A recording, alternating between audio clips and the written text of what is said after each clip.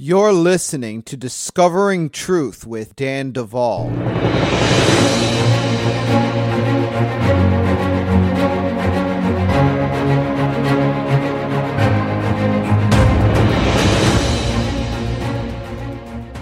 We are continuing to cruise here at Bride Ministries International, www.brideministriesinternational.com. And you are listening to Discovering Truth. I'm Dan Duvall. Look, we are moving more and more into this whole international seat. And right now, on our website, brideministriesinternational.com, what you will see is that we are adding prayers in Spanish. All of our prayer resources that we have made are in the process of being translated into Spanish so that all of you that have Spanish-speaking relatives, friends, and folks that you wish you could share our prayer resources with, but may have difficulty sharing because of the English language barrier, we are now making that resource available for you. In the future, we will be translating our prayers into other languages as well. And as we find folks that are able to translate our prayer resources into other languages, we'll just simply be adding pages to our website to make these free resources available in a broader and broader context. Also, we are moving on our Bride Ministries Institute, which is where we have a lot of our training, in order to expand that platform into the international market. In other words, we are going to begin translation efforts on the entire institute. Now that is just at the very beginning, so you're not going to see any of the fruit of that for a little while, but understand that we are working to broaden our horizons because we realize, Bride Ministries, that we are sitting on some things, some revelation, and some keys that frankly, I do not believe God wants limited to the English-speaking world. And so I want to thank all of you that continue to support us financially because you're empowering us to move in these areas. And as God brings more and more things to our table and to the sphere of influence that we have, we are looking to be prepared. And so, I am really excited about the book, Prayers That Shake Heaven and Earth. We have seen that book, man, as it touched so many lives, and we have seen so many testimonies come in. Soon enough, we are going to be releasing a Prayers That Shake Heaven and Earth Volume 2. And for those of you that thought Volume 1 was powerful, you have not seen anything yet. So, hopefully later this year, we will be able to get that product out, including many prayers that have never even been posted to our website. So pray for us. We have an amazing program today. And so as we get to that, I just want to, again, encourage all of you. We are building kingdom here at Bride Ministries. And those of you that are sowing into us, you are connecting into something very special. The Bible says,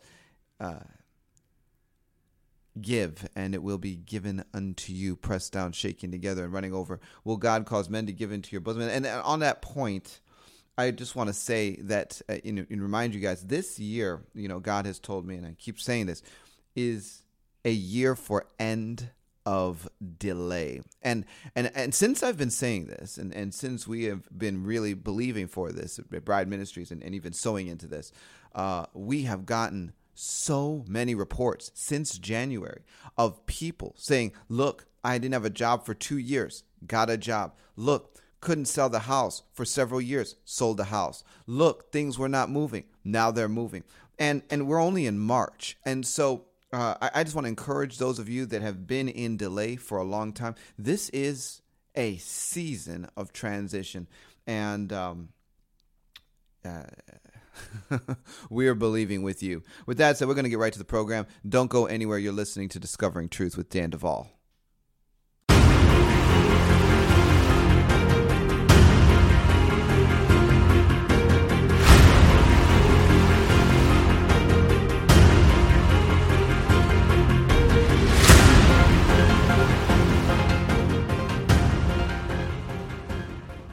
Folks, you're listening to Discovering Truth with Dan Duvall, and we are back for another week of the podcast. And I have a new guest for you. You have not heard from this gentleman before. His name is Alex, and he is a survivor. And his story is very unique and extraordinary. And I had the opportunity to meet him for the first time when he came to our Bride Tribe retreat last year. And he was connected to me by a mutual friend of ours. And it was a real pleasure to meet him. And afterwards, getting to know him, had the pleasure of getting to know his story. And my. After I heard his story the first time, I'm like, yep, we'll be booking him soon. So I have sat down with Alex to do some work, and that may come out in the telling of his story. But my goodness, I just want to introduce you to Alex. Alex, welcome to Discovering the Truth with Dan Duvall. Thank you, Dan. It's very good to be here, man. I really appreciate it. Well, it's really good to have you, and your story is very, very unique because you have a lot of elements of your story that touch on things we have been talking about on this podcast for a while, from targeting to seeing into the spirit world, fragmentation. But I mean, it even goes into things that resemble what I would call super soldier programming, truly. Mm-hmm.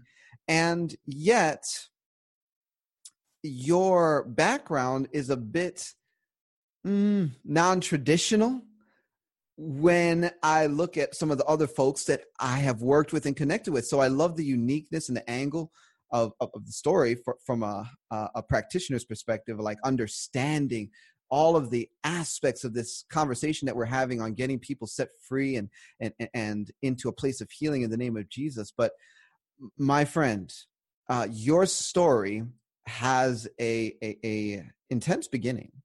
And I want to let you walk us into your testimony, starting in your childhood and some of the things that you learned led to early fragmentation.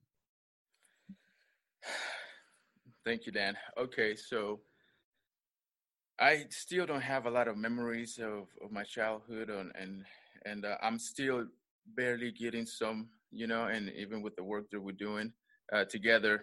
And Holy Spirit has been speaking to me this year a lot, and I believe like the end of last year as well. But everything started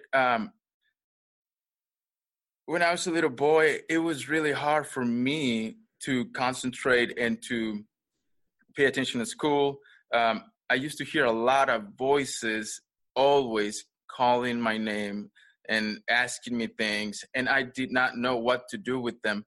So it became something very traumatic for me at nighttime, because I remember going to bed and I could not sleep with the light off. And it became a problem with my dad because he did not believe really anything that I was saying.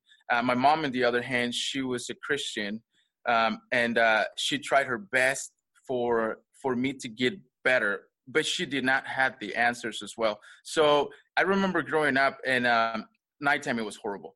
All these voices calling my name and telling me all these things. And my mom, it got to a point that she brought I remember seeing 10 pastors with deacons and stuff like that all around me in my room with the oil, anointing my house, my room, my bed, my eyes, my ears, and there was nothing going on. I mean, the voices still were there.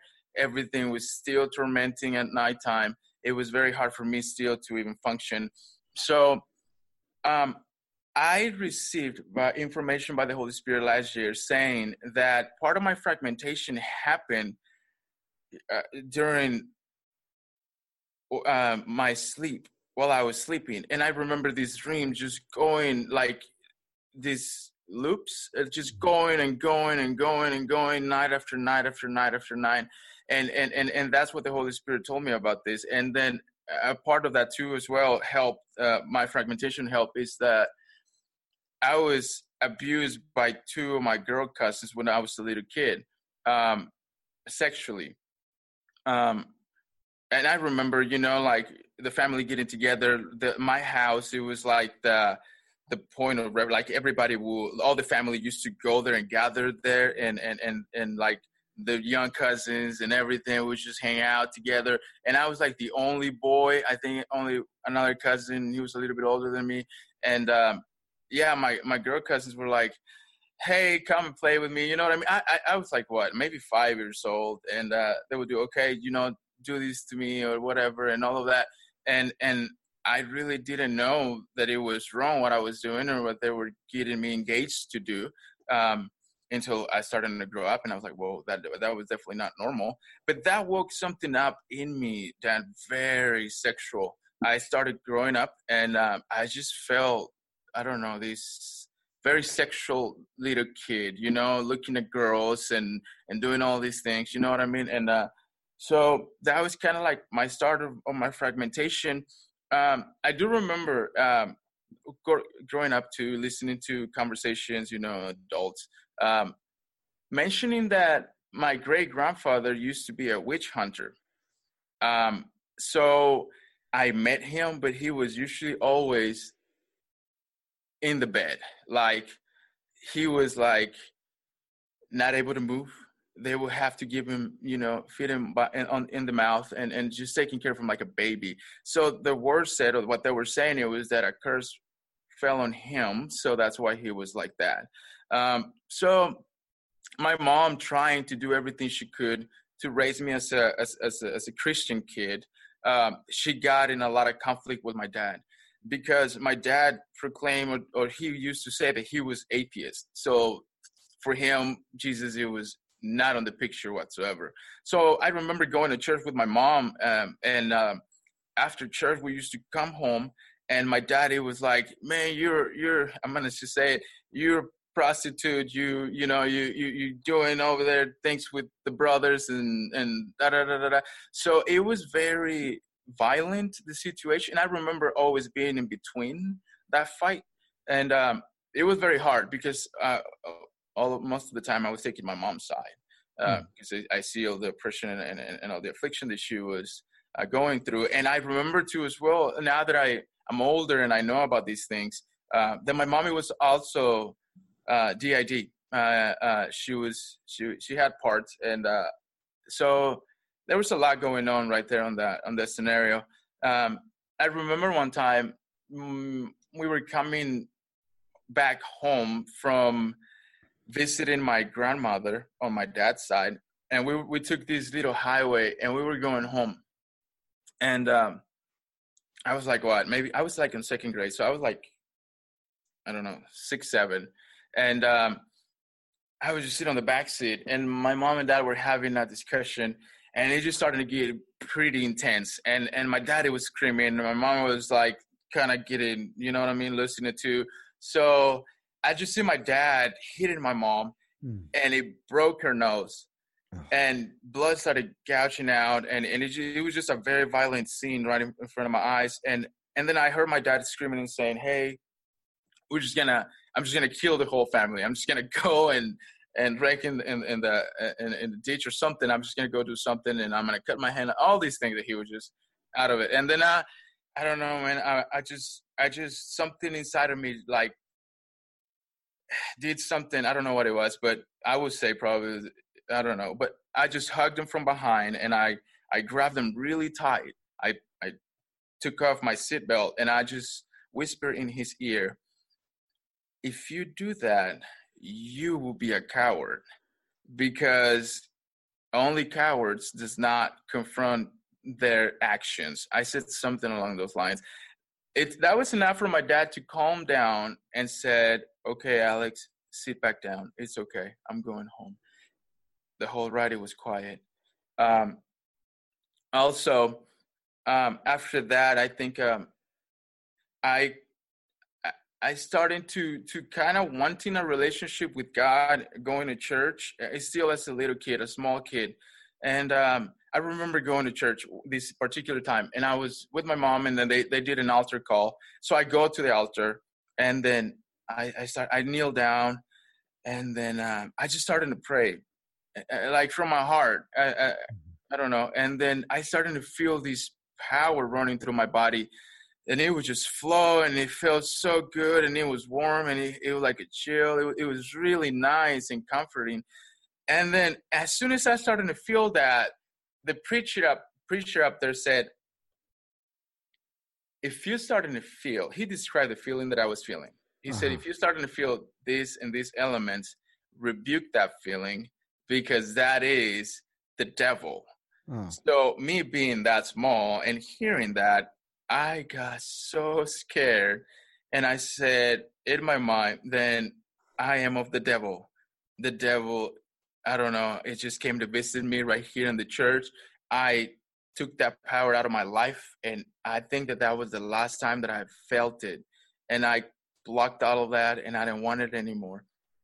So that did a lot of damage to me as a young child, and even on my life after that. So let me jump in here for a second. So you mentioned a lot of things, and truly, as you're describing your childhood, many of you that are listening are hearing some common elements.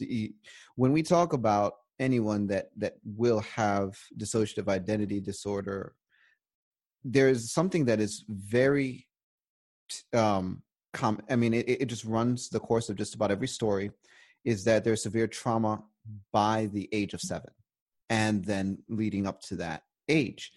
And certainly that was there in your life. Mm-hmm. Wow. I mean, that's sure. some intense stuff. And you talk about it now like it's, no big deal. My goodness. I mean, that is some difficult stuff to walk through. And you mentioned dreams, and I just want to take a moment and just highlight that a little bit, because there's something there that people really need to understand. In the dream realm, there are, yes, dreams. There are also something that I in the Bible would call night visions. And night visions are actual events that are occurring in the spirit world while the body sleeps, often implicating our soul or parts of it. Most of the night visions that are described in the Bible, whether we're talking about the book of Daniel, where he is dreaming, or other situations like Abraham and so forth, where you have these guys experiencing night visions, they're actual encounters. Yes, you can have encounters with God in your sleep, but you can have encounters with all kinds of things in the demonic realm, including human astral projecting spirits, entities, so on and so forth. And when there are back doors for children, these guys come after children and pull either their soul or parts of their soul out of the body while the body sleeps, and torments them at night, and even does programming. And we've run into this. And so as Alex is explaining this, you're actually hearing what is happening to some of the children of those that you know.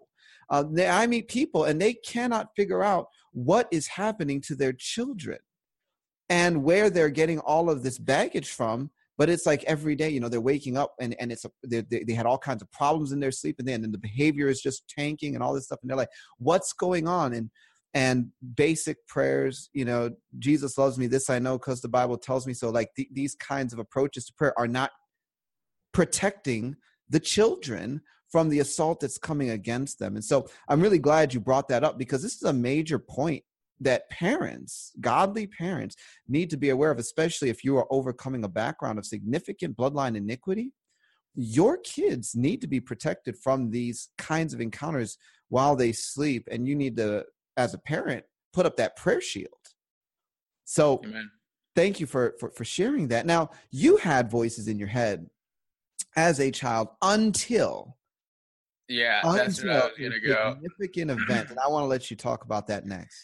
Yes, that's correct. Okay, so kind of that situation got old for my dad, and I think he knew something that we didn't, okay? Because I remember now the problem, it was just so much, me not sleeping.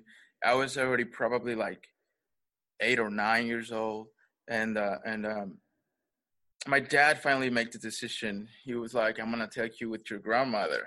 I'm like, my grandma? He said, yeah. Okay, so we went to my grandma's house, and her house was divided. It was one room over here on the on the south side, and the other one it was like on the what was? Yeah, I think it was on the north side. And then they went to the room on the north side, the part of the house, and then she just told them, "Okay, I'm gonna take Alex with me, and I don't want anybody in there. I am gonna." My dad talked to her about the problem, and she was pretty upset. She said she got really upset at my dad, and she was like, "Why are you just telling me now? Why you letting your kid be like this for this long?" So she finally takes me to the room, and she just told me, "Hey, I need you to lay down, Alex, and I need you to close your eyes." And she put me in a bed, and then she grabbed this stuff and this prayer, and then she said, "I am going to knock on the walls and do certain ritual for you." She didn't say ritual, but I know that what it was now. So she said, "And every time I call for your name, you have to scream, 'Here I am.'" So she started grabbing this thing, and then she had these, on the other hand, these prayers, and she was just doing this ritual and hitting the walls and screaming my name. She did it for 4 times because she went to the 4 walls of the room, and then finally she light up some fire or something, and then surprisingly enough, it was like after that moment, all the voices just quit. But that was not the only thing that went off. I felt like my spirit was tied, or like it was not even there. I felt like I was just a soul, and with a body, but my spirit, it was no longer there.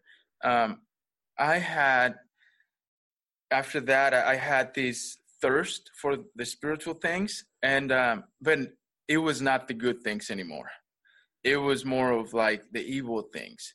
At a really young age, I remember being attracted to witchcraft and all of these things, which I actually never, when I was small, I didn't jump into that. I just liked it a lot.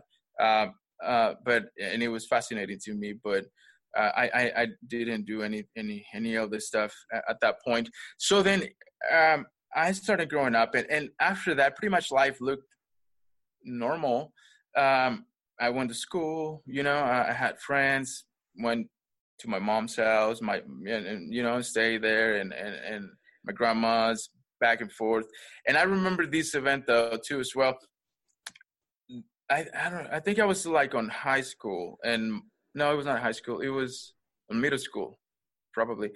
And my mom got sick, really sick. I remember my dad taking my mom to the hospital, and she stayed there for like a week or something like that. And then the doctors finally gave up on her, and they said, "You know what?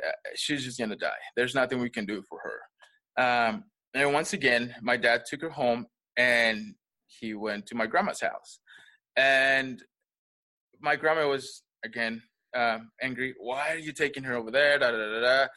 And my daddy was, and she was like, "Okay," because now my sister was there, because I have a younger sister and a younger brother. My sister was already there, so she was like, "Go with the kids, go back home, and come back within a week." So we let a week pass by, and we go back a week later, and my mom is sitting down eating, and like nothing really happened. My grandma smiles, and she says, "There's your wife, take her back home." Now my mom, being a Christian, I feel like she was very naive in the doctrine that she was believing, because I feel more than Bible doctrine, she was getting a lot of man-made doctrine.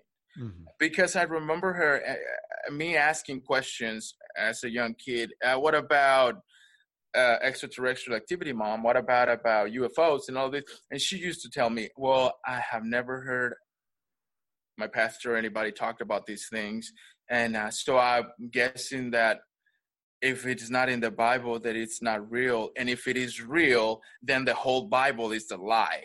So in my mind, I'm like, okay, none of these things exist, because if they do, then the Bible is a lie, So there again, I was, believing a lie. And so I kind of stopped asking questions about that stuff. And then, so all of these that I'm talking about, that was when I was living in Mexico. Which is the border with El Paso, Texas, is Ciudad Juarez. So it got to the point that cartels and all of that was getting really bad. I was growing up, and my family made a decision to come into the United States. So we go to El Paso, and then from El Paso, one of my uncles was living all the way more to the center of the United States. So we decided to move all the way here. And then after that, I started to feel a lot of rebellion in me. Like, I didn't want to be here. You took my friends. You took my life. What are you doing? My family's gone, And then, so I started going to school. And I didn't care about school. I started to skip school and to look for for the friends that were like me. And I would like to go back just a little bit, because right before, I think it was a week before we came and make the transition from Mexico to the United States, I got baptized in that church, and the church that my mom was going. I had this girlfriend, and it was a special service, and it was during the week. And I told my mom that I was going to go, but instead I went to see my girlfriend, and it got late, and I was like, okay, let's go to church. So we go to church, and I feel really bad for what I did. Instead of going to church, I went with my girlfriend and not to church. So I started to cry, really, and I was very, very sad for what I was doing. And I made the decision to get baptized that night. I called my dad and asked him for permission. My dad said no. My mom said yes. So I listened to my mom, and I went and got baptized. I got baptized, but I didn't feel anything. No power, no Holy Spirit, no nothing. I repented of my sins. I went in the water. I came out of the water. The pastor was praying for me so hard. And then the deacon. And then, there was a lot of people, and nothing. So I was like, okay, I'm already saved, but I don't think I have the Holy Spirit. So I got all confused. And then we moved to United States. And so I'm over here, and I started to go into church even though I was doing what I was doing in school. And then I started to play the drums and be active in church. And I remember once my dad visited the church, and I wanted to get married at that time already. I was going to high school. I found someone, and I wanted to get married. So my dad visited the church, and I wanted to talk to my pastor about, the wedding and all of these things. And so how old were you in high school? I was already like, what, 18 years old already? Okay. So yeah, I was already like, you were 18. It's already 18. You were ready to get married. I was too young. Yeah, I was young. Yes, I was. So I had to drop off school because I was not really going in the school. So my mom was getting in all kinds of trouble. So they were like, your kid is old enough. So why don't you just let him finish his GED and let him find a job. And so then I did get married. And that's how my life here started. It was very quick, very fast. Then my kid came to be my first, my daughter. And then that marriage only lasted about 4 years. So pretty normal, a guy with a job. But that's whenever I kind of started experimenting with drugs. I was really not really into drugs at this point. No, nothing. But then people started offering me painkillers and stuff like that. So I was like, okay, I can do that. So I started doing it. And then from that, it moved to ecstasy. And then I started to party. My wife and I mean, the marriage was just falling apart. And it finally did. We got divorced. And on that little gap, when I got divorced and my second wife, I just felt like I had just had this rage inside of me and this pain. I did not know how to control it. It was very intense, and I started to take it out on at the bars, at the clubs, and you know what I mean, like always looking for trouble, looking for someone, you know what I mean, and all of my friends, and about that life, really fast life. Um, I was not really into alcohol or anything like that, and then I started noticing something that Red Bull helped me to concentrate and to feel very smooth. So I started drinking like a lot of Red Bull and a lot of energy drinks. So my second wife comes to in the picture, and I go ahead. Wasn't there a visit to a medium by the grandma? There was, which it was with my second wife. Okay. So what happened is that. Okay, just go ahead, continue. Yeah. So I got married again. I met my wife in a club. No, it was a bar, and a lot of guys were after her, but I was like, okay, well, like you, and she ended up being with me. So we got married real quick. We moved in together first, and then after a while, we got married. Yeah, I think I only took a break for like what, maybe 6 months, maybe, and then I got married again, and then so that actually helped me to slow down a little. I remember my friends at night used to call me when I was with my wife, and they would be like, hey, there's some guys and there's some people. Can you come and help us? So I'll be like, hey, I got to go. So I would leave in the middle of the night, and I would go and do whatever we needed to do and then come back home. She was very worried about me, you know, and all of that. So. And just so that we understand, you're getting phone calls from people. Is this basically criminal activity type phone calls? It was most of them. It was most of fights. Okay. It was like, oh, these guys did this to us, so we're gonna give it to them. So okay. Are you in? And I'm like, yes, I'm in. So I would just go, you know, it's criminal activity, I think, you know. So I kind of stopped living that life, but I couldn't stop really being with girls. So even though I was already married and had my kids, and then I had a baby boy with my second wife, I was still like could not get away from girl. I just wanted to be around them. So I started to be, you know, engaging in affairs and stuff like that. My wife was not okay with that, and she left me once. She came back, and then she finally left for the second time. But this is where everything gets, I think it kind of turns for me. Yeah. Because, and this is where we're going to kind of, what you were mentioning, before she left me the second time, I remember once, I got off work, and instead of going straight home, I stopped at my mom's house, and I had a key, so I opened the door, and my dad is, as soon as I opened the door, my dad is there right in front of my mom, and he's touching my mom's face. And then I said, what's going on? My dad looks at me very angry, and he says, where have you been? And I'm like, well, with my family, and I just, you know, I came to visit. And he said, well, your mom is being with this problem for a week, and she had like a lot of bumps on her face. And my mommy was like, Alex, sit down. It's nothing. Let's just eat. And I was like, no. There is something. Have you been to the doctor?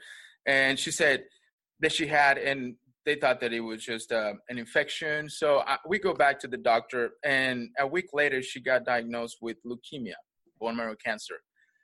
So that's what it was. And after that,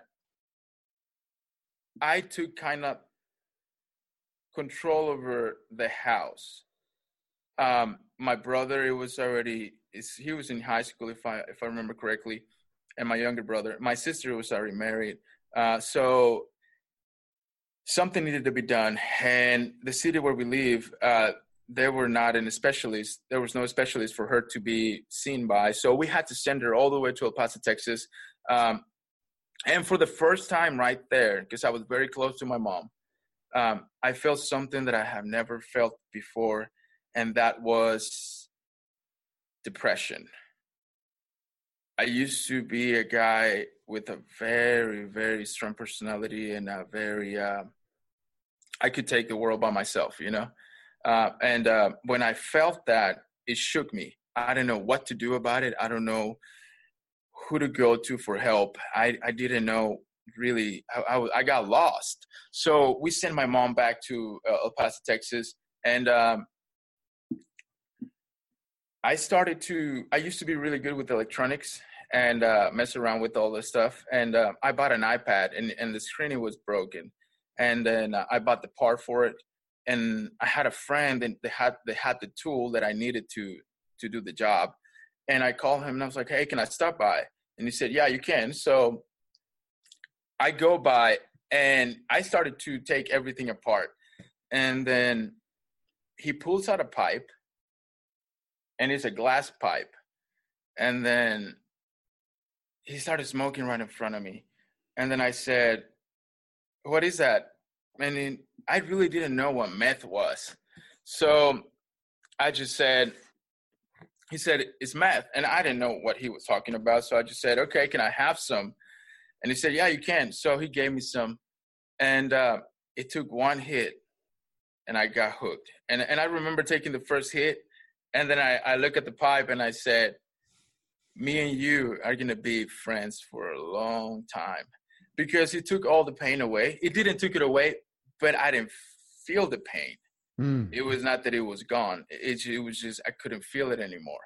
And it gave me a feeling that I've never felt before. And it was a lot of euphoria. And I don't know, it just changed and changed me.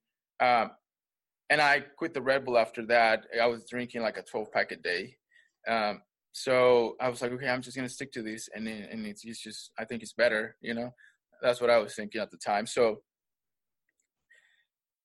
that drug just helped me to go by my days. And I started meeting people. At first, I was going to him for it. And then I met another guy, another guy, and he was actual like a dealer.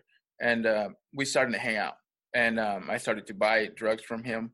And my wife at this time, she didn't know about my addiction. I mean, she didn't say anything, but I finally came like open. I opened up to her, and I was like, "Okay, look, check this out. I'm using drugs, and I don't know what to do. I'm like, I feel like I want to kill myself. I have a lot of suicidal thoughts, and I need help." And she said, "I will help you." Now, I had been engaging with a lot of people already in smoking together and staying out late and going out to pick up some drugs and girls, you know, and they wanted to, you know, to smoke with me, and that thing led to the other, and it was a mess. So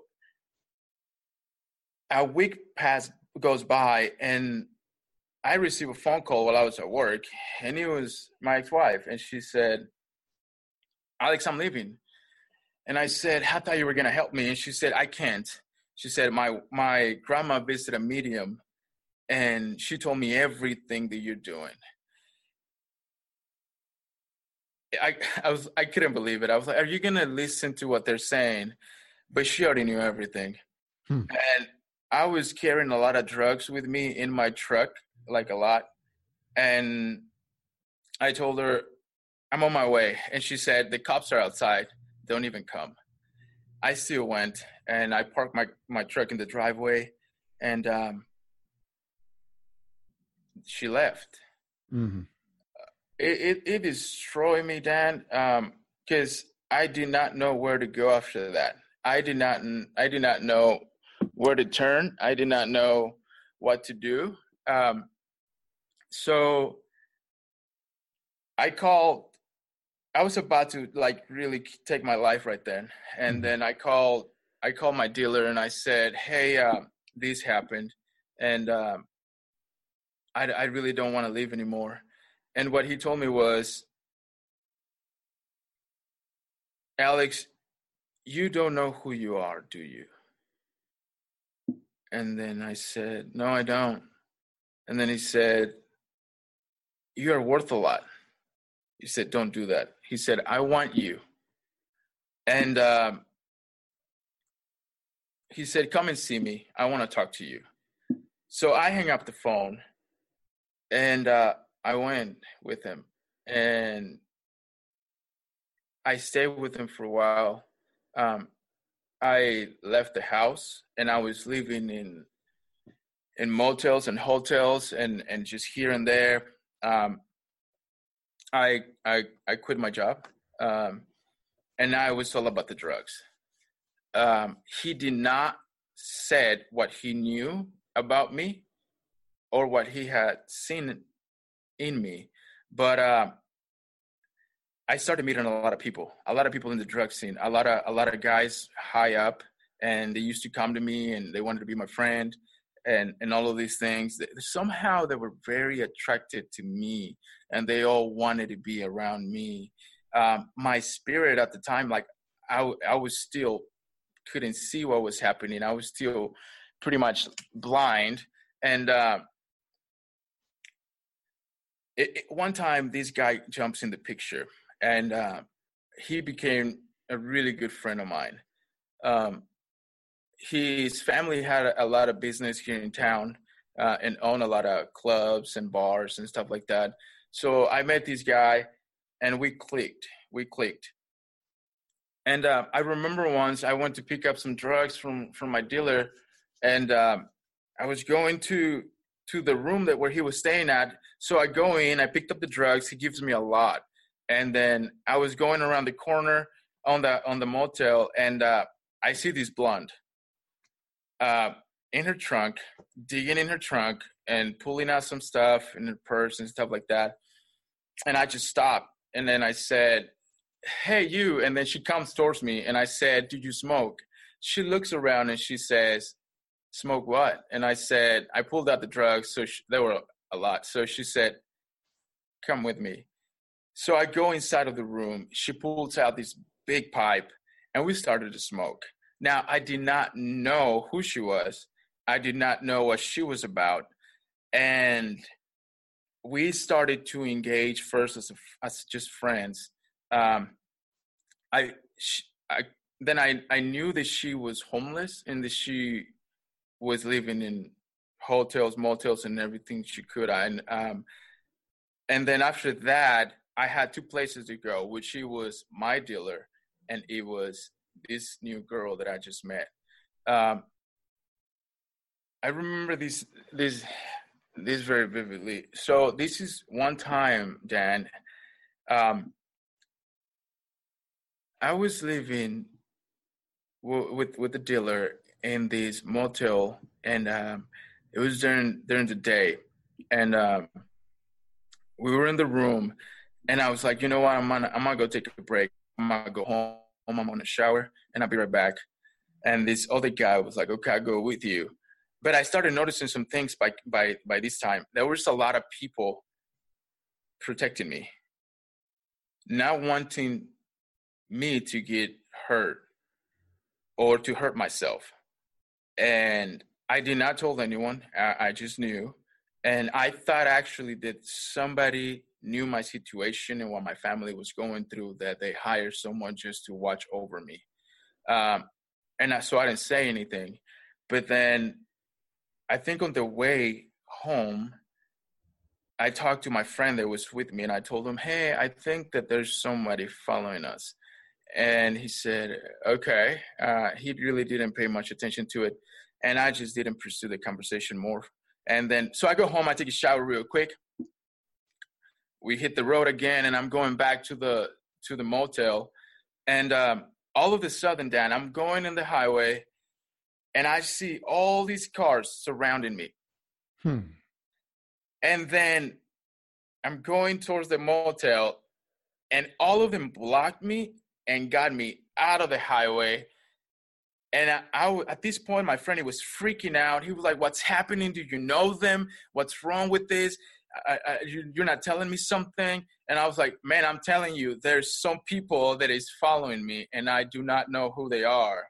And then they got me off the highway.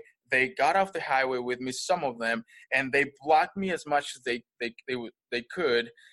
And finally, I made it probably about 30 minutes later, and from the house that I was at to the motel, it was probably like a, I don't know, 8-minute drive. So it took me that long to get there. When I got there, the place was raided. The cops were there. They knew where we were. They knew where the drugs were. They knew the room. So I go to the back of the motel, and this lady that cleans the room sees me, and she's just like, "Go, keep on going. Don't stop. Don't stop." So I go over there, and I just left, and I didn't look back. And like later we found out that, yeah, they took them to jail, some of my friends and all of these things. But then I was like, that was very, very weird to me. I was like, who's after me? Who's after me? Who wants me? And this is where this is the element of your story that many targeted individuals report. It's very interesting. Traffic patterns that force the targeted individual as the driver to do things or take detours they wouldn't normally take for no explainable reason. And the interesting thing is that here it seemed like you were being protected from exposure. And you are entering a world at this time where people are insinuating that there is something about you that they are seeing, but not telling you. Mm-hmm. And because they knew, Dan, that I couldn't see, even though, whenever you use drugs, you just open yourself to the spirit realm. And I was doing this drug, meth, which is a pretty strong drug. And I was not even able to open up myself to that. But yet they were able to see what was in me and all the power that it was at work in me. So after that, I started to question a lot of things. And then I started to go to the places where I only had like 4 routes that I was on a daily basis just going to every day, which it was my friend who gave me the drugs the first time. It was the girl that I met at the motel, and it was the place where I was staying at and probably where my house was. So I didn't have many options to go to. This is like kind of what I was doing every day. So I'm gonna shift a little bit from the drugs, and then I'm gonna go to what I was doing with the girl that I just met. So we moved to one motel to the other one, and I was basically now from staying with my friends over there with the drugs, I kind of moved with her. So now I'm over here, and I'm still seeing the same people that was on that motel over there. Now they are on this one, following me where I was. And I think that I don't know if they do it on purpose, but I feel like they were trying for me to spot them and be like, okay, there they are, to let me know that they were there. And I didn't say nothing to her at first. Now, I didn't know, Dan, that she was a witch, okay? And obviously she didn't say anything. And I started to engage with her as well sexually. And I remember a lot of weird things about this place, because I remember about this particular motel. I used to go in, and there was young people that were there at this place. But then I remember seeing all this technology in the rooms. I remember seeing what it looked like, these computers and these people working in these computers all the time, sitting there. And then I met this guy going out one time. I was going at the door, and then he was like, "Hey, bro, what's up?" And I was like, "Not much, man. What's up?" And he said, "How long have you been here?" And then I said, "I don't know, maybe a month and a half." And he said, "Have you had any progress?" And I was like, "What are you talking about?" And he said, and I said, "I don't know." And he said, "Man, they haven't found really anything with me, or anything like that." And I was like, "Okay, cool." So Dan, what it was happening, what the Holy Spirit came to tell me later after all that stuff happened and I got saved, it was that they were looking at people's spiritual capacities and they were inserting in them, like making a mixture like of hybrids and stuff like that, and through the drugs and through all these technologies that they had in this place, they were doing all that. Now, I didn't know that they were actually working with me as well, because I was not there willingly. I went there because my friend that I was with at the time was there. Now, it was very weird to me that she switched from one motel to the other. And then all of a sudden, I see all these setup. Then I told her, "Hey, you know what?" We were driving once. And then I told her, "Hey, you know what? I'm being followed." And she said, "You're being paranoid." And I'm like, "No, for real, I'm being followed." So I started pointing out some cars. And then we started driving. And then I point out some more cars. And then she started seeing them pretty much on a daily basis. She got so paranoid. Dan, there was two type of, how can I explain this? Interested in me. It was the people that it was at the motel, but there were some other people that she didn't know about. So she got very nervous, and then the activity just kept on going and going and going. Finally, I'm gonna move to the drugs.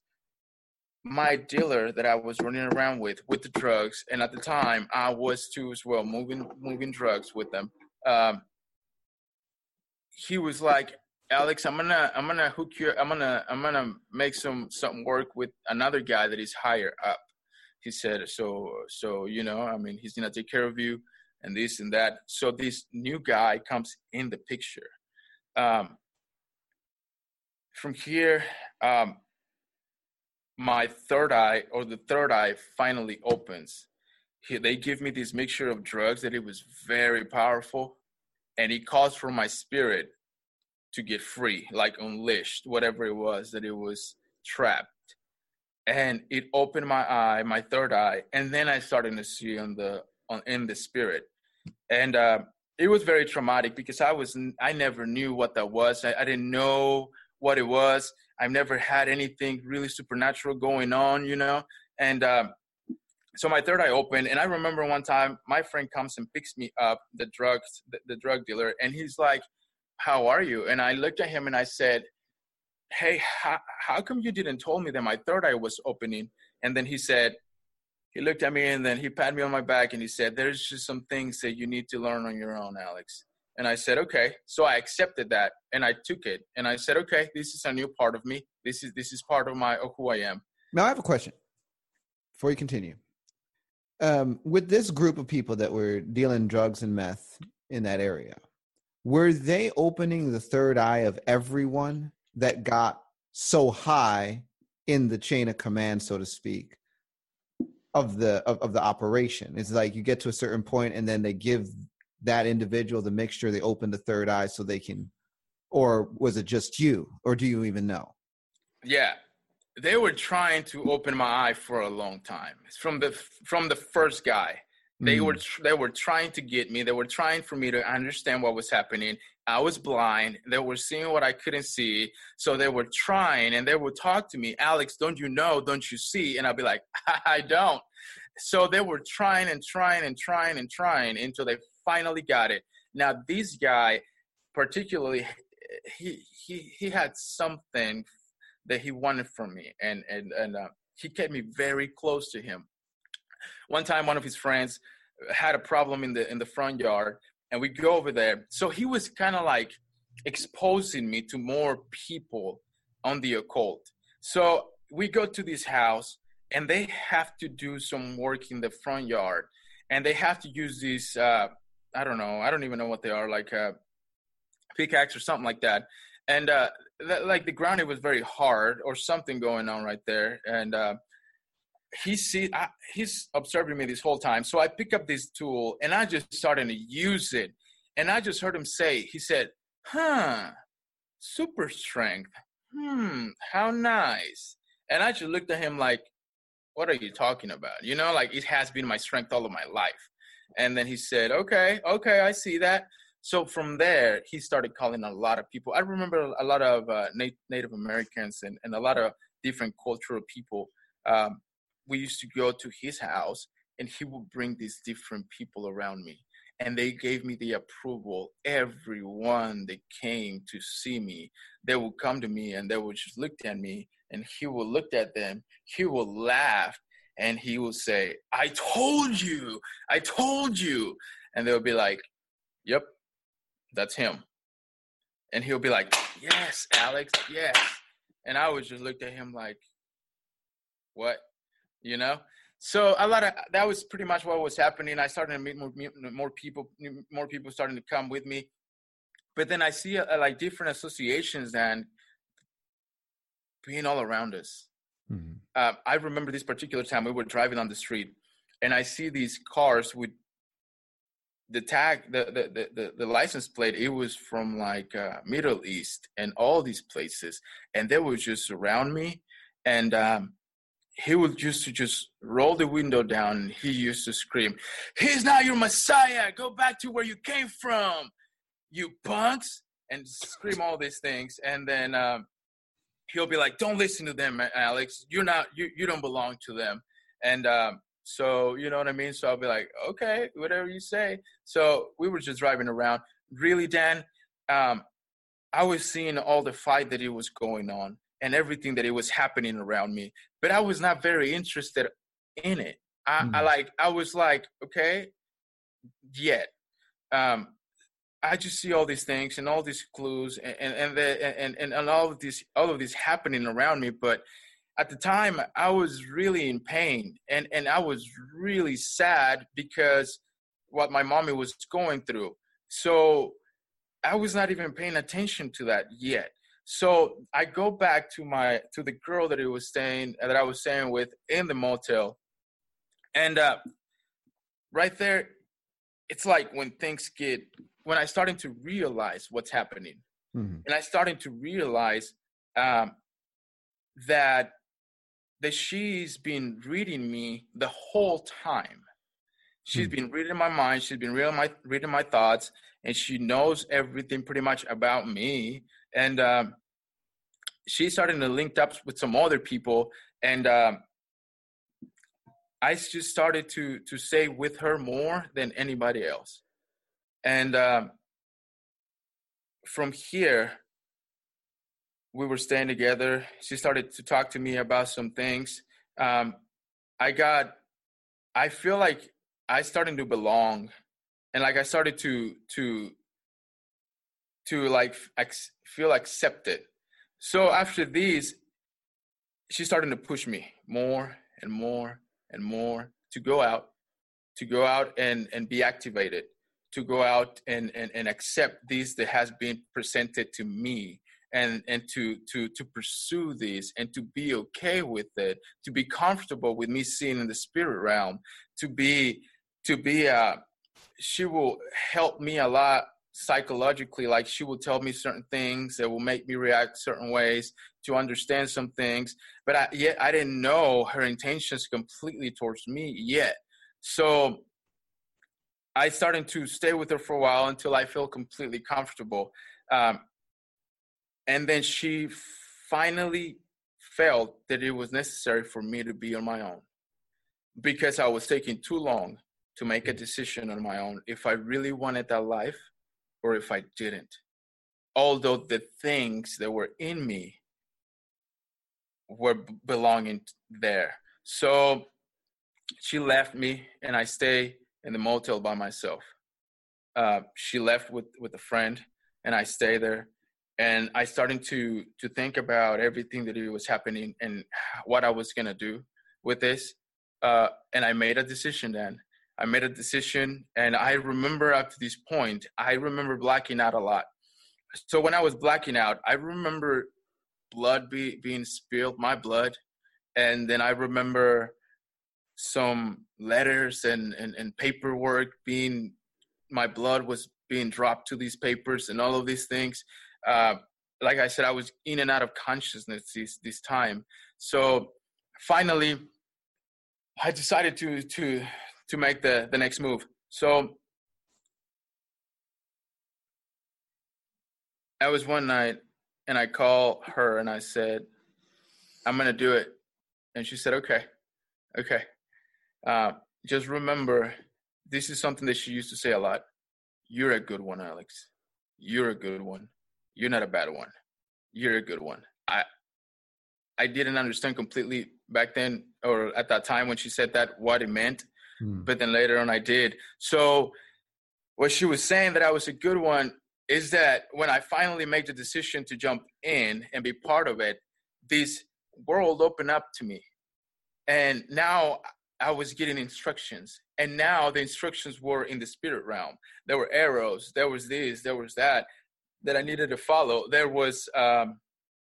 Explain that. How okay. would you follow an arrow?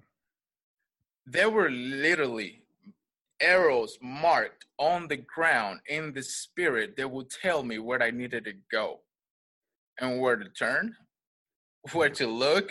Yeah, there were all of this information floating around, and I was just needed to follow.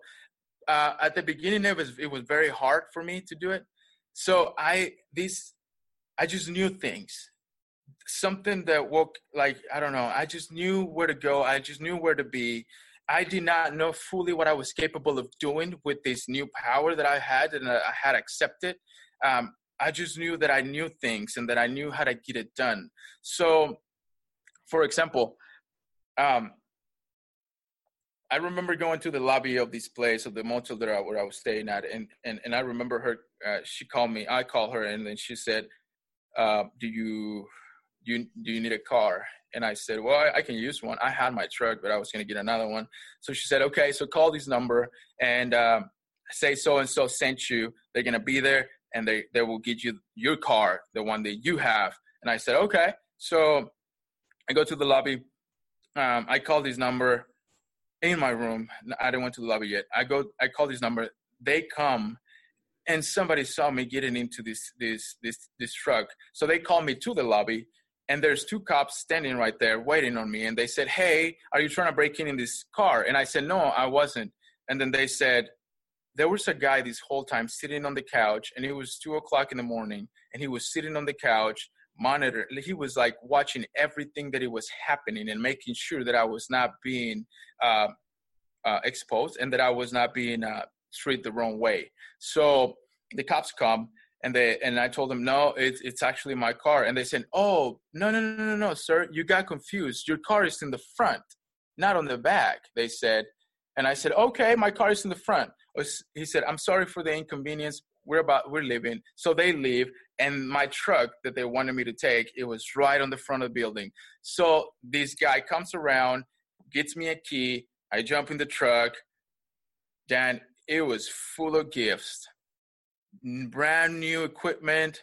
The truck, it was capable of, like, I had these magnets on the side to get it camouflaged.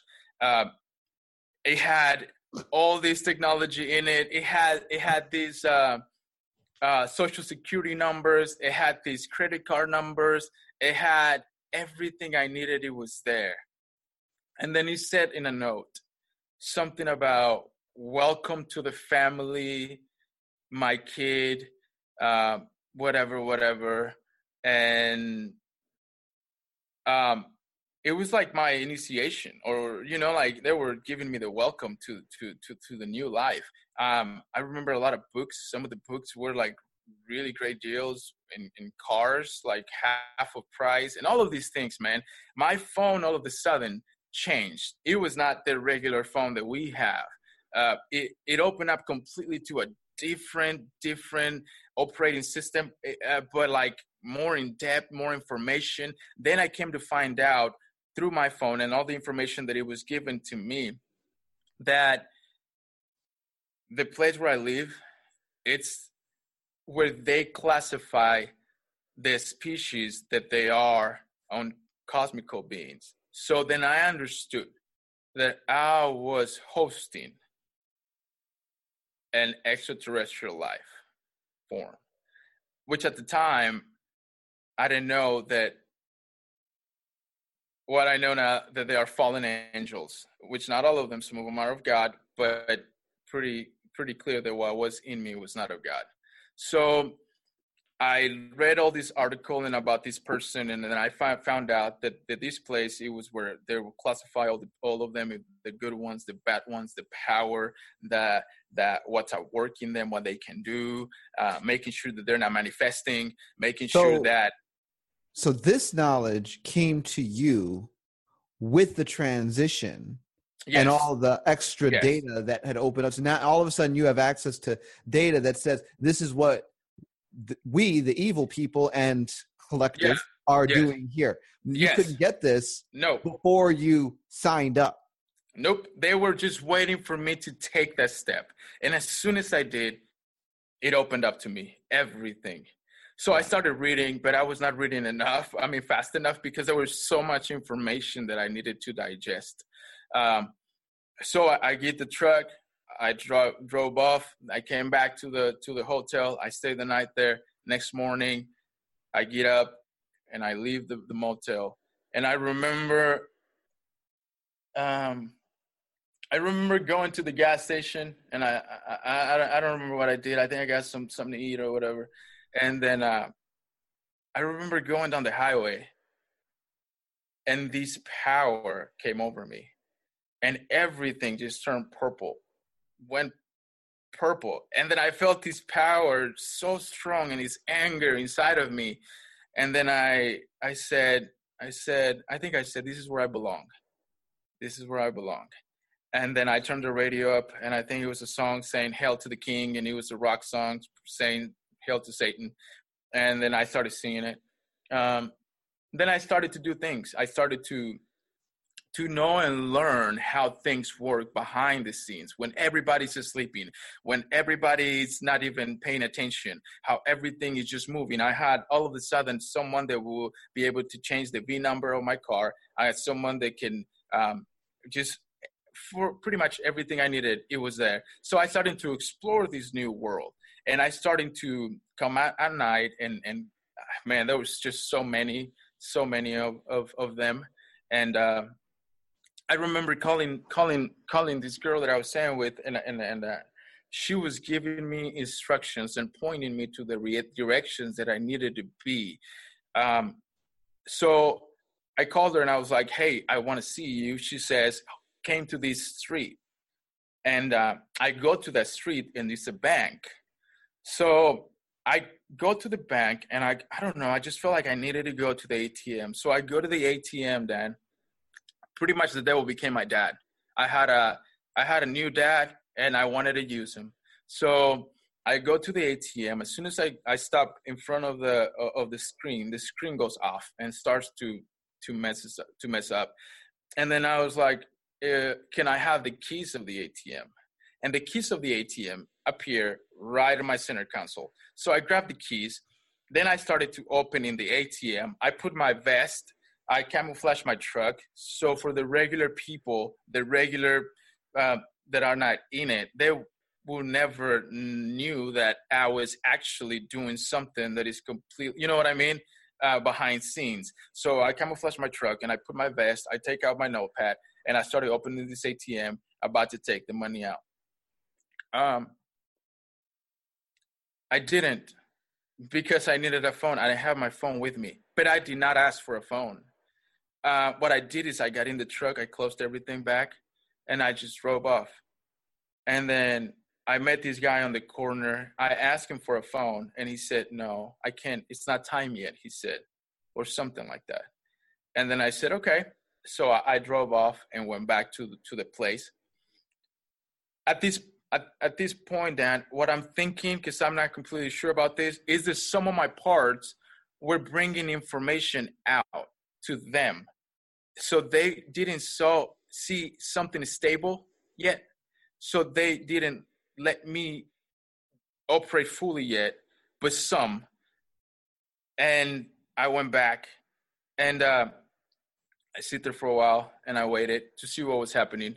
Um, but I was still with a lot of information in my hands, and I was able to see things and to communicate with people and to communicate with them. Like, I didn't have to call anyone. All I needed to do is open my browser and type whatever I needed, whatever question I had, and click on the search. And all of the questions that I needed to know, they were there. Even though if I had any question in my head, all I had to do is really look at my phone, and the answer will appear right on my screen without me even looking for it. So they were in my head pretty much 24/7, knowing what I'm thinking, what I'm doing, and all of this. And there was an interface with technology. Oh yeah. Technology was working with me. Like you. See, and I just need to say this. I need to pause. Go ahead. Because what you're saying is really good. Folks, listen to me. Listen to me good. The convergence between humanity and the synthetic realm has been well underway for decades. This connects to transhumanist agendas, and that's the word that we've put on this idea. But from the kingdom of darkness and their perspective, there has been an interface between people and machine stuff that has been executed through the spirit world.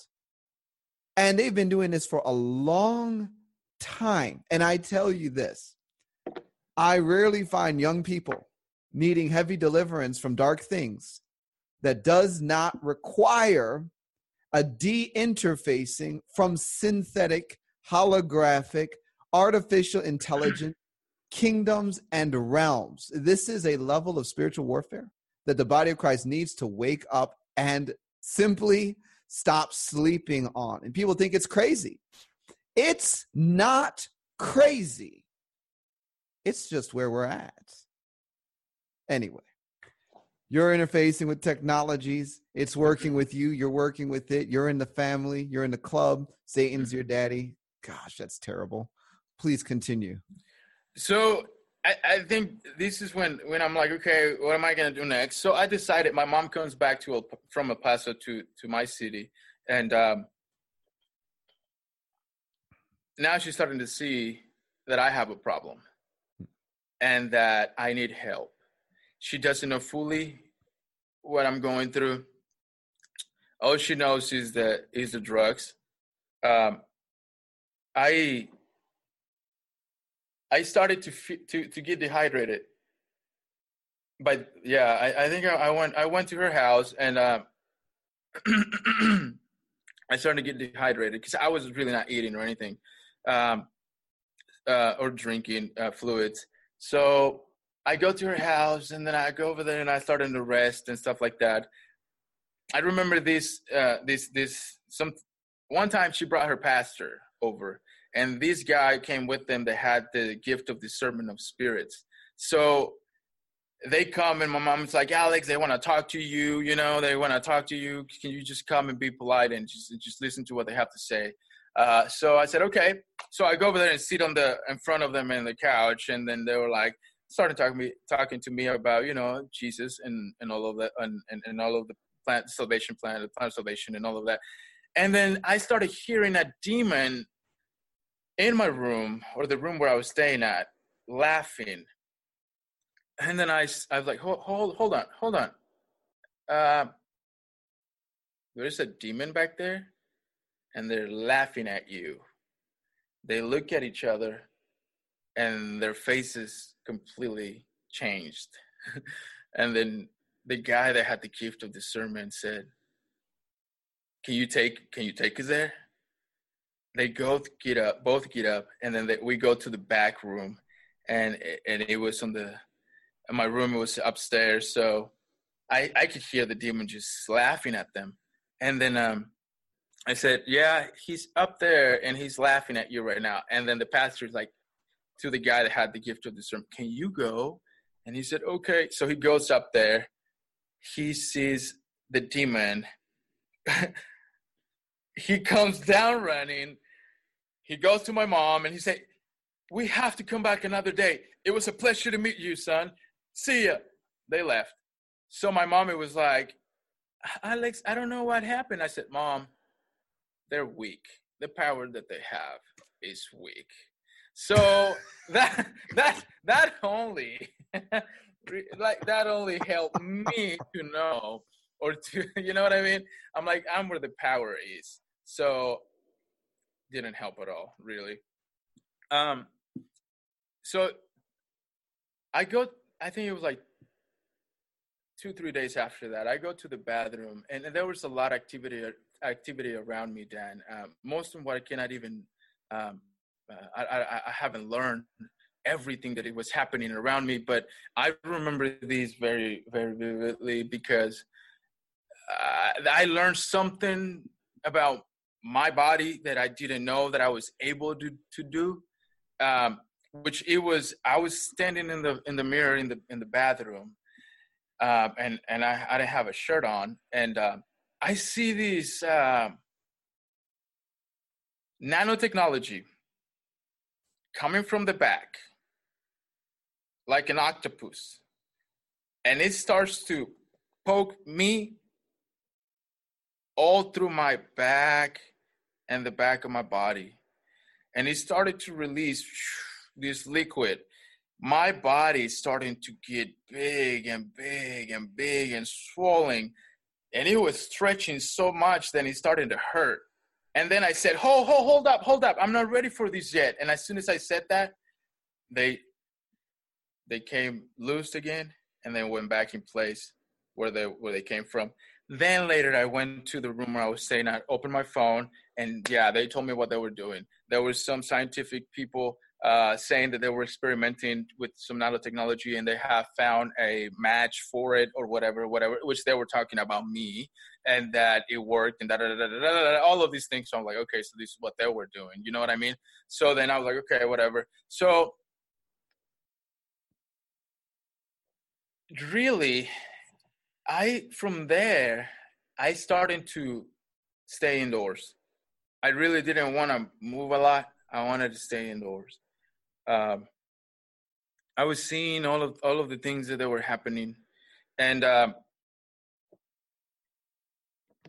one time I went out, and I was driving down the street, and I ran out of gas, and I parked my truck on the side, and then all of a sudden, Dan, I went to this house, which I thought that it was an empty house, and I started knocking at the door.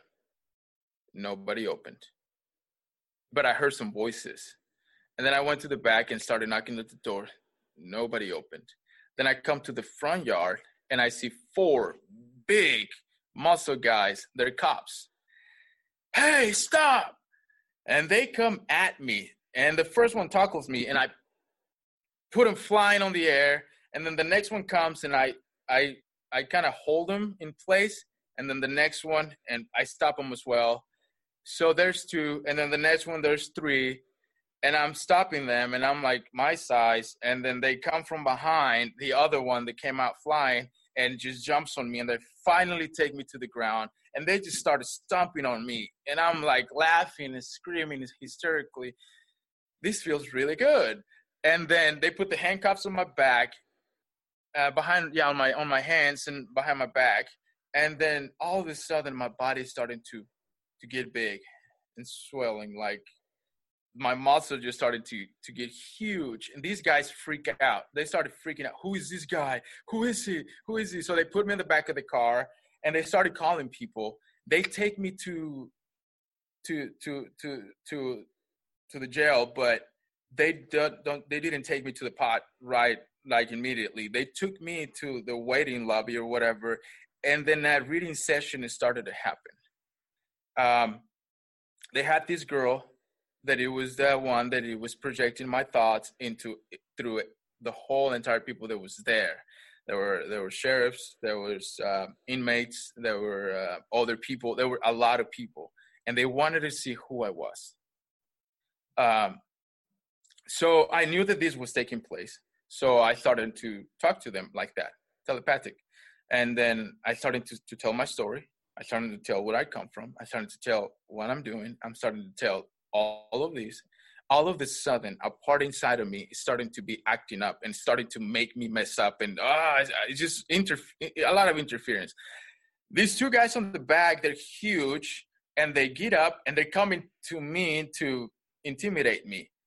When they get really close, Dan, my eyes started being a projector, and they started to project this ancient civilization, and they started to tell the story like step by step in the spirit realm. It was like a hologram or something, and I could feel my body just going, and it was like a movie, and everybody just, the guys just went, whoa, and they sat back down and they watched the movie. And after that, they were like, okay, yeah, he is. So they're like, okay, you can go back in, and da-da-da. They put me in the pot. They noticed that there was a lot of entities in me, that they didn't belong there. So they put me in the pot, and these two guys with African drums and all of these things starting to play them, and they started to make these noises, and they started to do certain things. I was laying down on the floor, and all of a sudden I feel these spirits being pulled out of me, one by one by one. They did that for like maybe 2 hours, and they just kept on coming and leaving and leaving and leaving. They got tired of it, and they said, there's so many. This whole time when I was on the bed, I was hallucinating, or I was just going places, and I would see fallen angels, extraterrestrial activity, and all of these things while I was in the bed, and they were doing all these things. Like my mind, it was just going and going and going and going and going. Finally, I get out. They took me out. They said, hey, we can only do so much. We will keep on working with them. So they get me out of jail. I go back to my mom's house.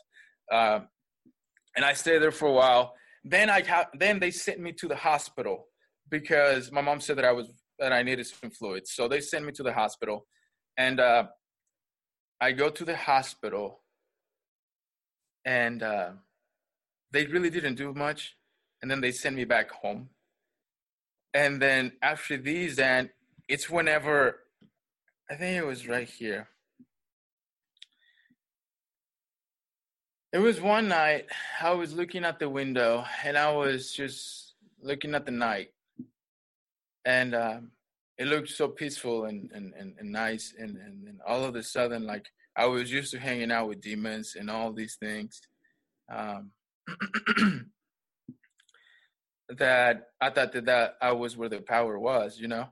So these force, energy, presence pierced through the dark right where I was standing. He comes, and it felt so good. And then I said, I could see my life and everything that I was doing and what it was happening then. And then I looked down and I said, I am a monster. And then I started crying, which I couldn't cry really when I was there. And then I started crying, and then he hugged me, and then he said, you are mine. And then he left.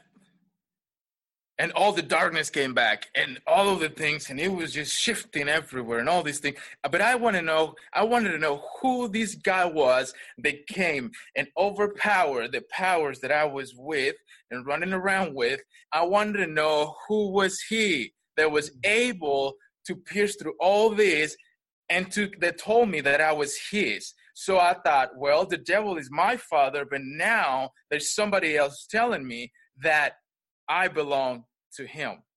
And I could not think past my head who it was. So I go out of the room, Everybody's sleeping. My mom has Bibles everywhere. I grab one of her Bibles and I open the Bible in Psalms 2, which talks about the Messiah and the world being against him and everything like that. So I read that and I was like, okay, well, I really didn't find any answers there. So I closed the Bible and I put it away. But something happened then, and it was that the spirit realm knew well who that guy was. Mm. And at this point, that I had an owner. And they started to set me up for failure. Now, they really weren't trying to help me. Now, they were trying to incriminate me.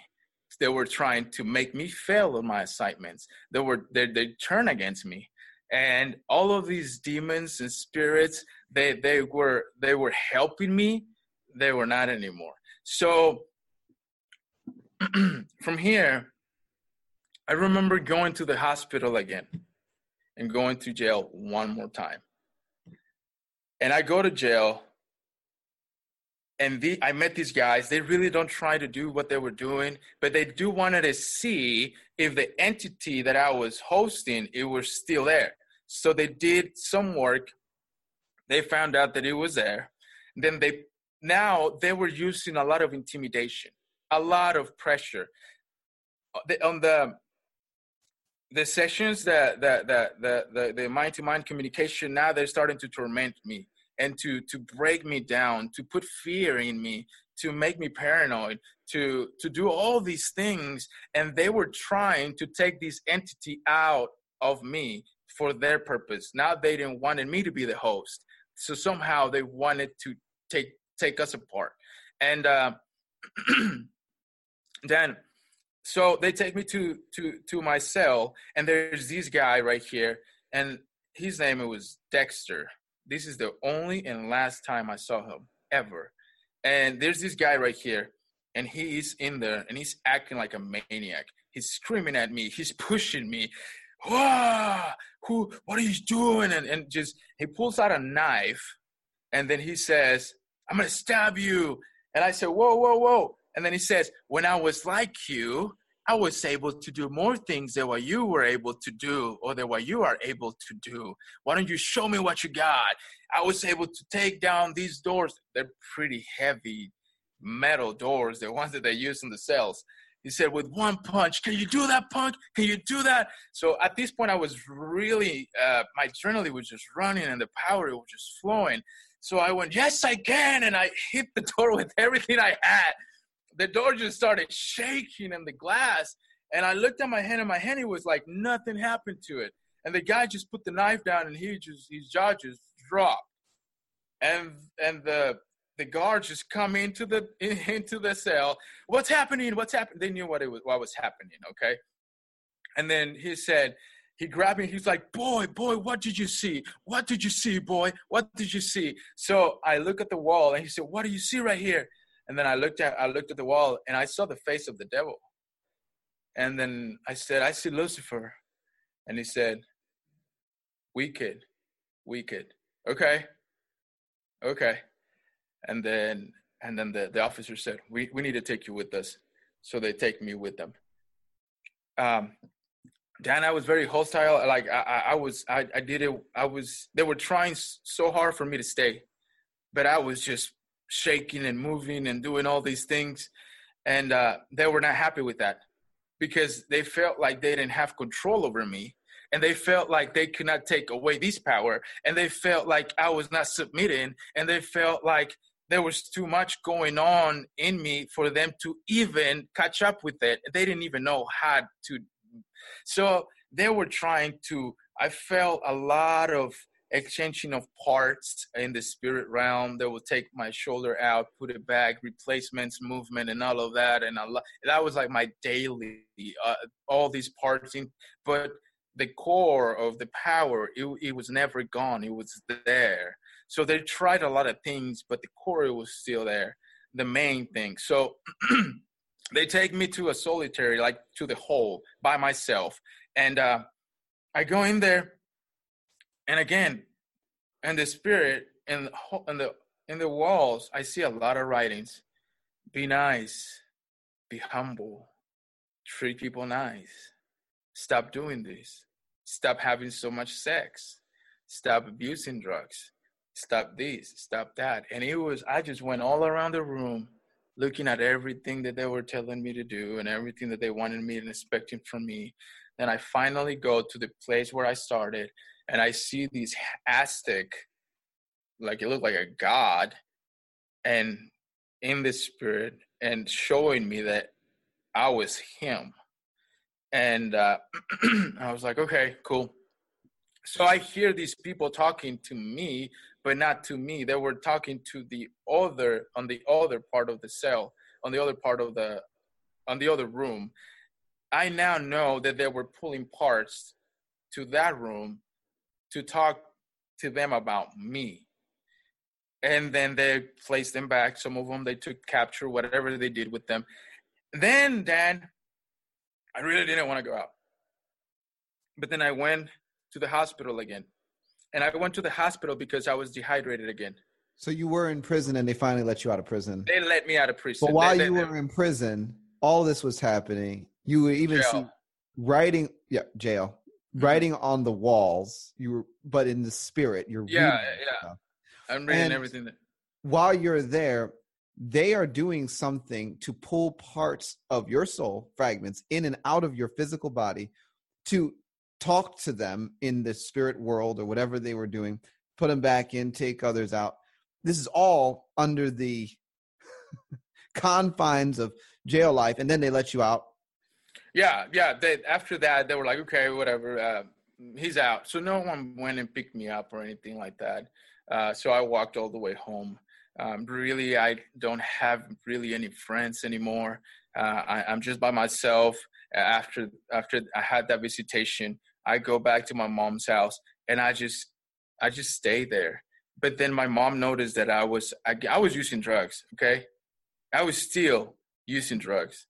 And then when I went home, I started using drugs. I believe a little bit more. And excuse me.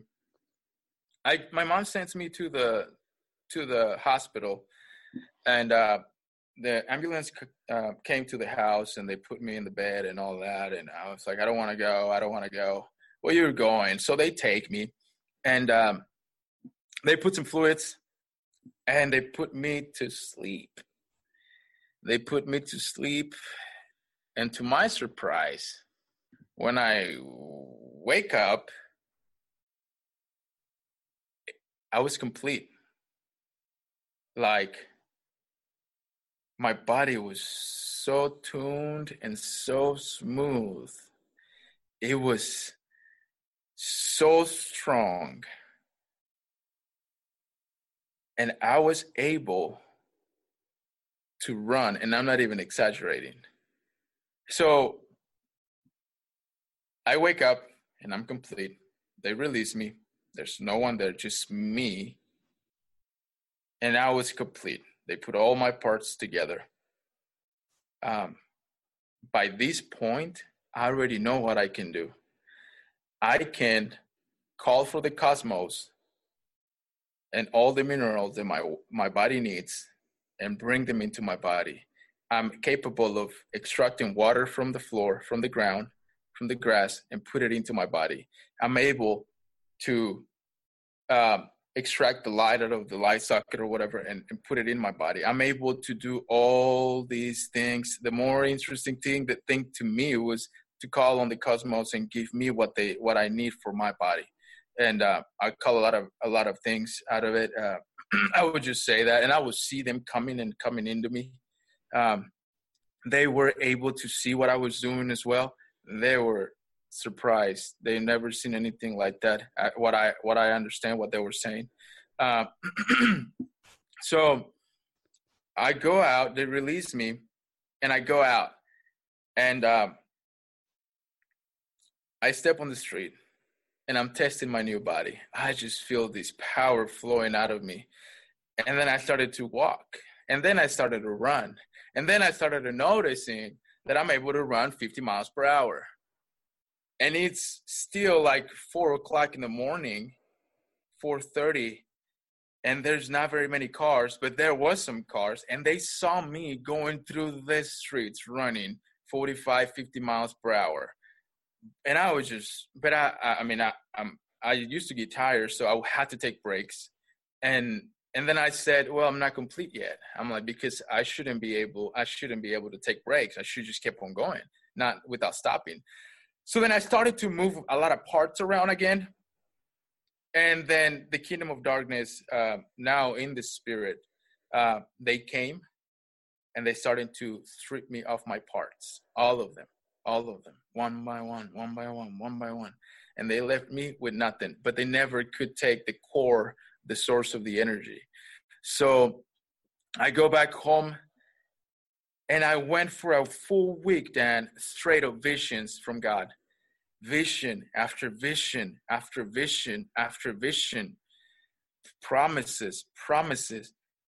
I remember just now when I became a Christian, I read the Bible, and I remember like all of these promises that he was giving me, they are actually in the Word of God. So I'm going through a hardcore week of receiving visions and callings and promises from God. I go out of my room and I tell my mom and I tell people, hey, I heard from God. He loves me, this and that. They all thought that I was hallucinating because of the drugs. Nobody paid attention to me. I didn't know how to repent. I don't know how to find Jesus. I didn't know nothing. So what I did is I went back to the drugs and forgot about all the visions and everything. No. Yeah. Yes. Oh my gosh. Yes. Oh my gosh. So guess where was the first person that I went and visit after nobody believed me what I just heard from God? My friend the witch. So I go over there and I started to get high again. And she really was, at this point, she was very mad at me. And she was mocking me. Her son was mocking me. They call me all kinds of names. I took it. I didn't know where to go at this point. I was like, I want that guy that I just heard from him, and I want the guy that came from me. So I was not fitting in the kingdom of darkness anymore. And I didn't know who that other guy was. So I didn't know where to go because I just talked to the Christians and they didn't believe what I was saying, what I was doing. I finally came open to my dad and I told him, hey, Dad, look, I'm going through this. I got myself involved with this. Mom, da-da-da-da. No, that's not true. It's not real.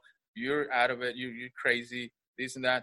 I didn't know what to do at this point. So I still had communication with them through technology, though. And they had communication with me through technology. So I decided to stay at my mom's house in my room, or the room where I was staying at. And I would just communicate with them through my television. And that's when I started to really, really rebel against them.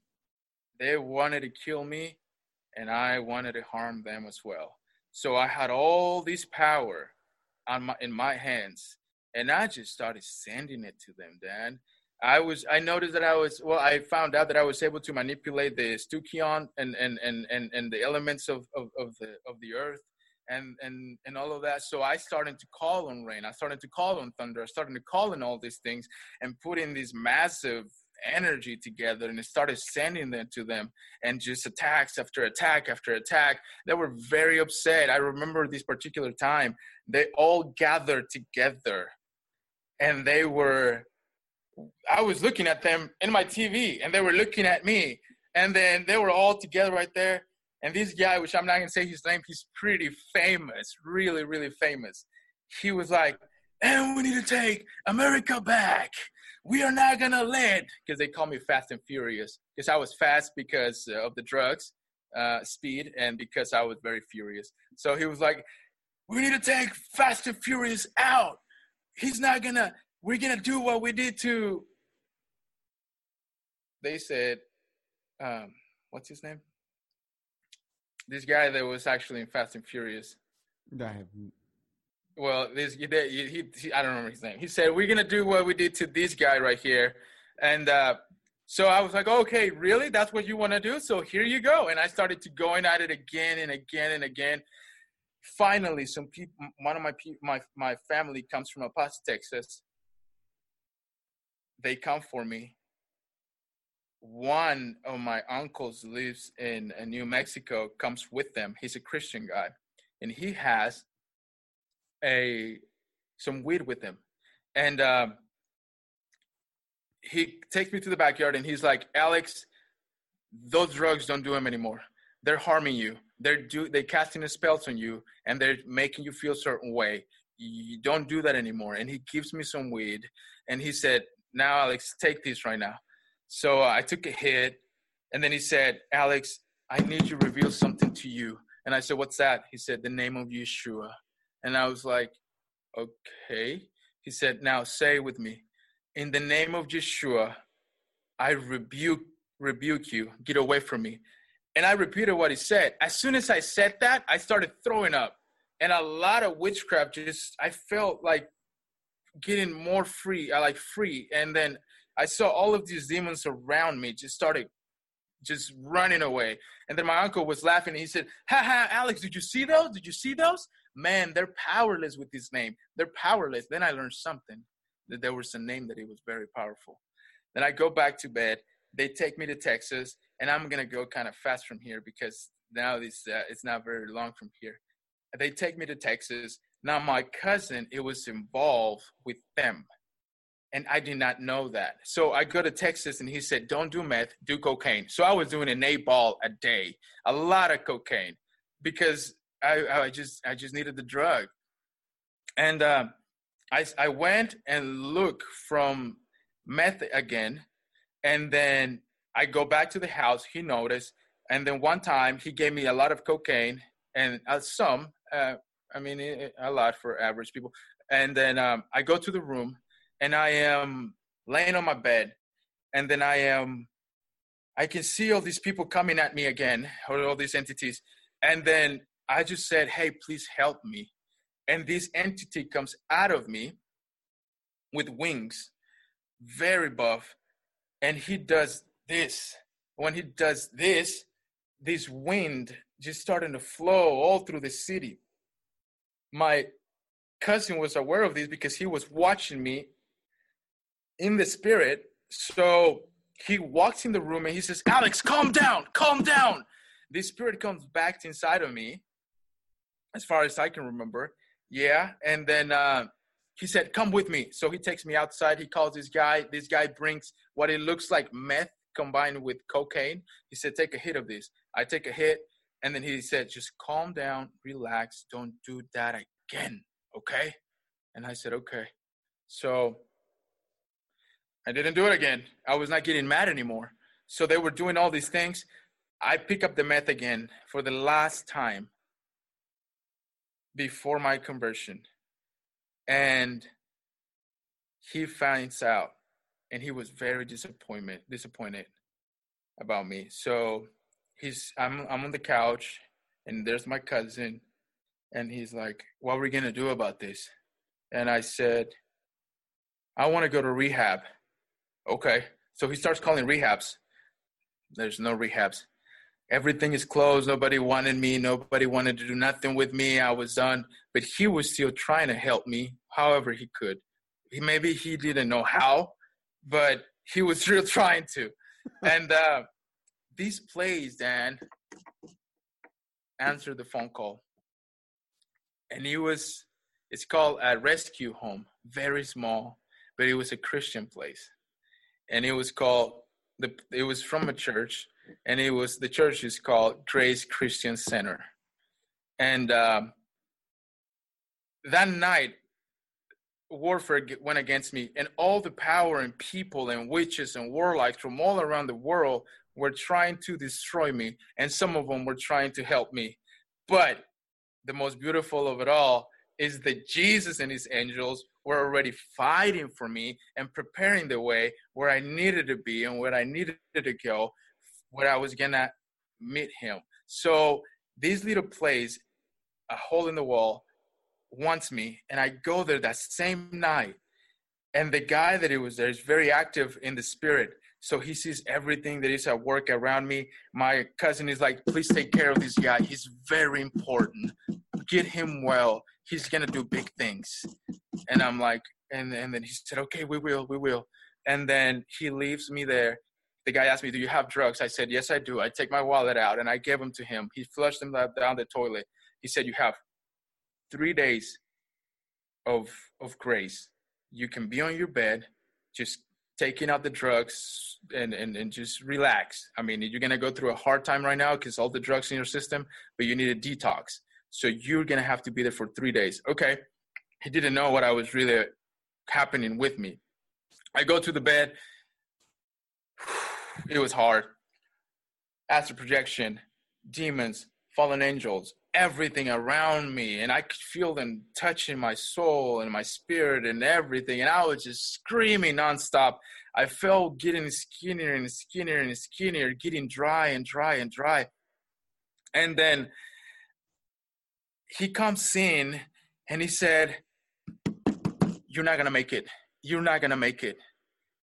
He said, Alex, listen to me. Quit screaming. Listen to me. He said, you need to repent. And I said, repent? He said, yes, you need to repent of your sins. And then after that, tell Jesus to come into your heart. And I told him, I can't believe anymore. My heart is so hard. And then he said, do it. And I said, okay. He said, I'm going to leave. And he left. And as soon as he walked out of the door, I looked up and I could not believe anymore. Like my heart, it was a stone. And then I looked up and I said, Father, I don't think I said Father. I think I said Jesus. I said, Jesus, forgive me all my sins. And then I said, come into my heart. And when I finished that sentence, I felt like somebody hit me in my forehead. Boom! Really hard. And then I felt burning on my forehead, like burn. And I was like, I touched it and I was like, what is this? What is it? And then I get up and I run to the bathroom. And then I looked at myself in the mirror. I can see in the spirit. And then I see these seal in my forehead, like brand new and burning. And then I scream, Edgar! And Edgar, I don't know what he was thinking. He walks in, opens the door, and he said, what's happening? And then I looked at him and I said, what is this? What is this? And then he throws his hands in the air. Praise the Lord! And I said, what? He said, you have been sealed with the Holy Spirit. He said, the fight is over, Alex. You belong to Christ. And then my heart just broke. I felt the power of God getting full of the Spirit. He told me, Alex, lay down. You don't have to fight anymore. Quit fighting. Now he's fighting for you. And then I lay down. He left.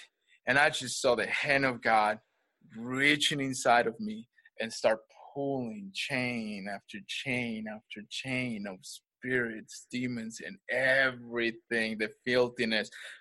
He didn't do the job completely, though, because that was a walk that I'm still walking.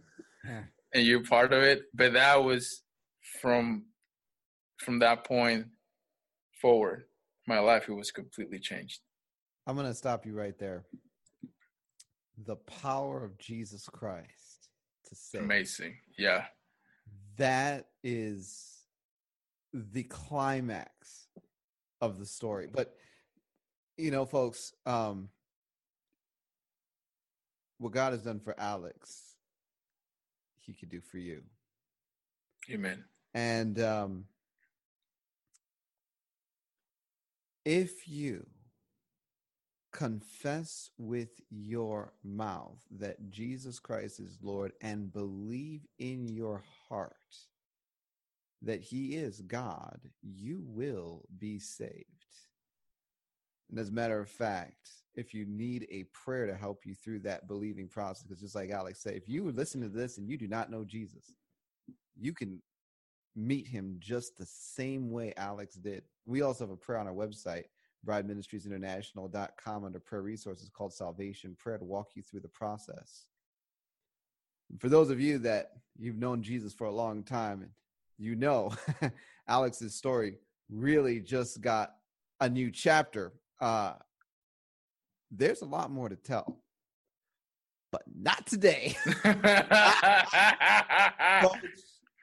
I am going to have Alex back at some point to tell some more of the story. But for now, Alex, I want to say thank you for your bravery, because your story is not easy to share. There's a lot of things you tell people and you watch their eyes glaze over in confusion and fear and all kinds of other things you've experienced.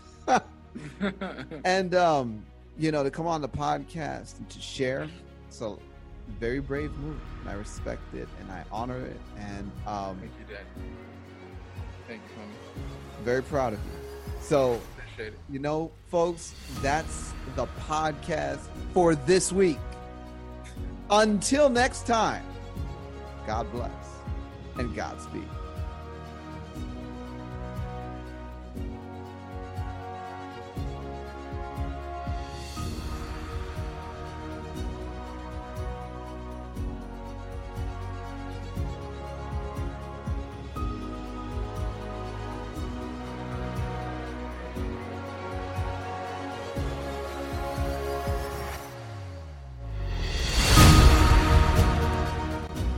You've been listening to Discovering Truth with Dan Duvall.